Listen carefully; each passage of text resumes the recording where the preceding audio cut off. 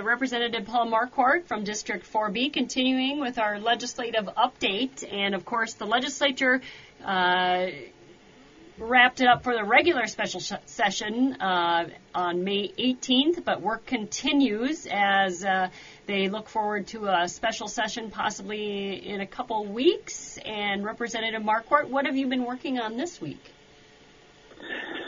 We're hoping there's going to be a special session yet, June 12th, and we're still working on hopefully getting a bonding bill, and right now in that bonding bill is the Becker County Museum and the Heartland Trail, so that would be important for our area. And also looking at a tax bill. There are some provisions there that would help folks, kind of targeted relief. That would be important. And then finally still working on a bill, hopefully get this done for special session that would provide dollars out to our counties, our cities, and our townships to cover COVID-19 costs. But also a very important part of that funding would be for economic support. So that would go out to our small businesses, and that would be very important right now to help a lot of these businesses that are really struggling during this time, help them kind of provide the bridge to the new normal. So this is really important. A lot of good legislation. Hopefully we can still get done during the special session. Okay, and I know, we've got a situation going on in Minneapolis right now, and the governor is focused on that and, getting through that turmoil that the world is actually watching as we speak. So I guess what are you hearing from the governor? I mean, have you been in contact with him and other leaders of the state legislature? Yes, been certain, not with the governor directly, but with leaders in the legislature. I mean, this is a tragic event. I mean, what happened in that incident was inhumane. It just was something that should not have happened. The 4 officers have been fired, which is very appropriate.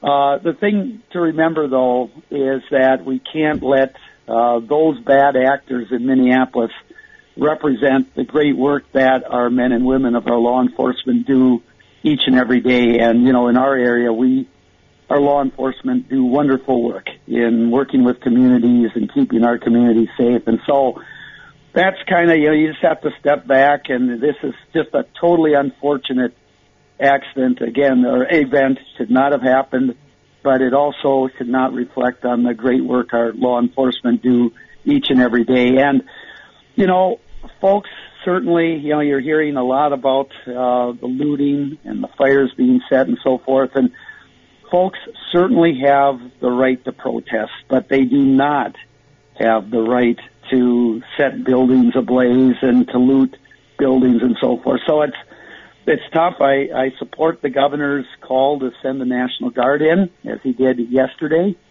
to help things in this case, because last night was the 3rd night, and who knows how long this could go. So hopefully things get under control and we get some solutions. We're in this pandemic, that unfortunately has also taken away from the task at hand for people to continue practicing social distancing and being safe. And, outstate Minnesota, we're preparing to open more businesses, and the response that you will be probably dealing with at the state legislature, through all this is coming back possibly here in June, talking to the governor.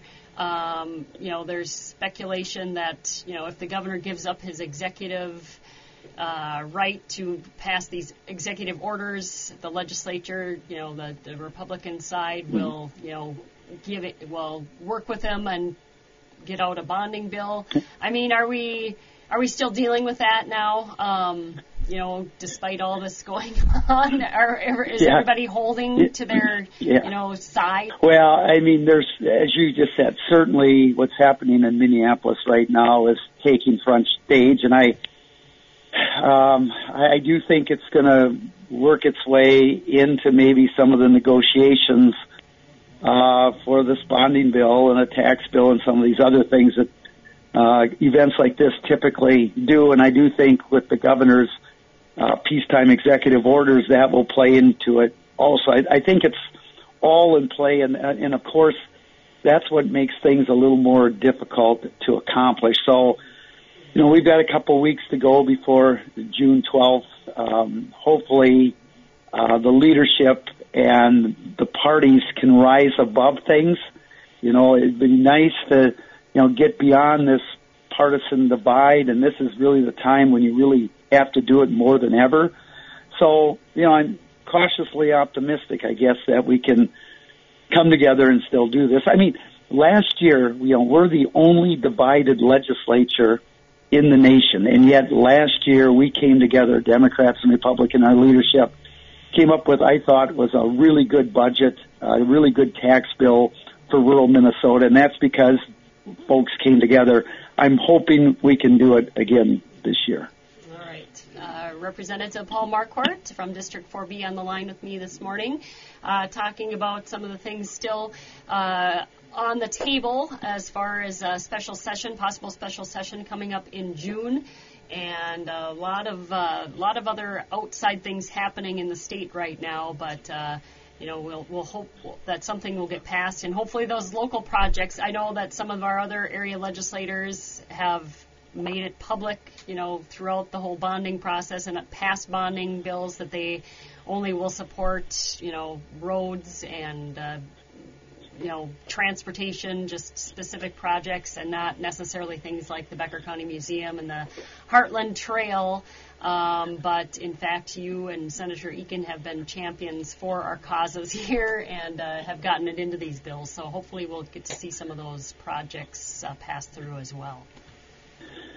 Well, absolutely. I mean, those are projects also, the Becker County Museum and the Heartland Trail, that improve the quality of life, and they help economic development. So they're statewide projects that help not only the community but statewide. And so, yes, of course, transportation and all those things are important, but so are these like museums and trails that help generate economic development and so forth. So I'm hoping we can get that done. All right, Representative Marquardt, anything else to add this morning as we're looking at reopening some of the businesses. Our city has been working with local restaurants, being a little bit more flexible, passing permits for restaurants to be outdoors, and, just really going above and beyond helping our local businesses try to get some cash flowing. Well, I, really wish, and I talked about this before, I wish the restaurants had been open for indoors. I just don't think it's really very workable to just do outdoors, because some facilities can do that, while some cannot. And so I'm hoping soon that these restaurants and so forth will be opened up indoors. But the key is, like you've just said, I mean, these businesses are really struggling right now. And that's why it's important to safely open up businesses, but also if we can provide grants to help get them through these difficult months, I think is really important too. All right. Representative Paul Marquardt from District 4B.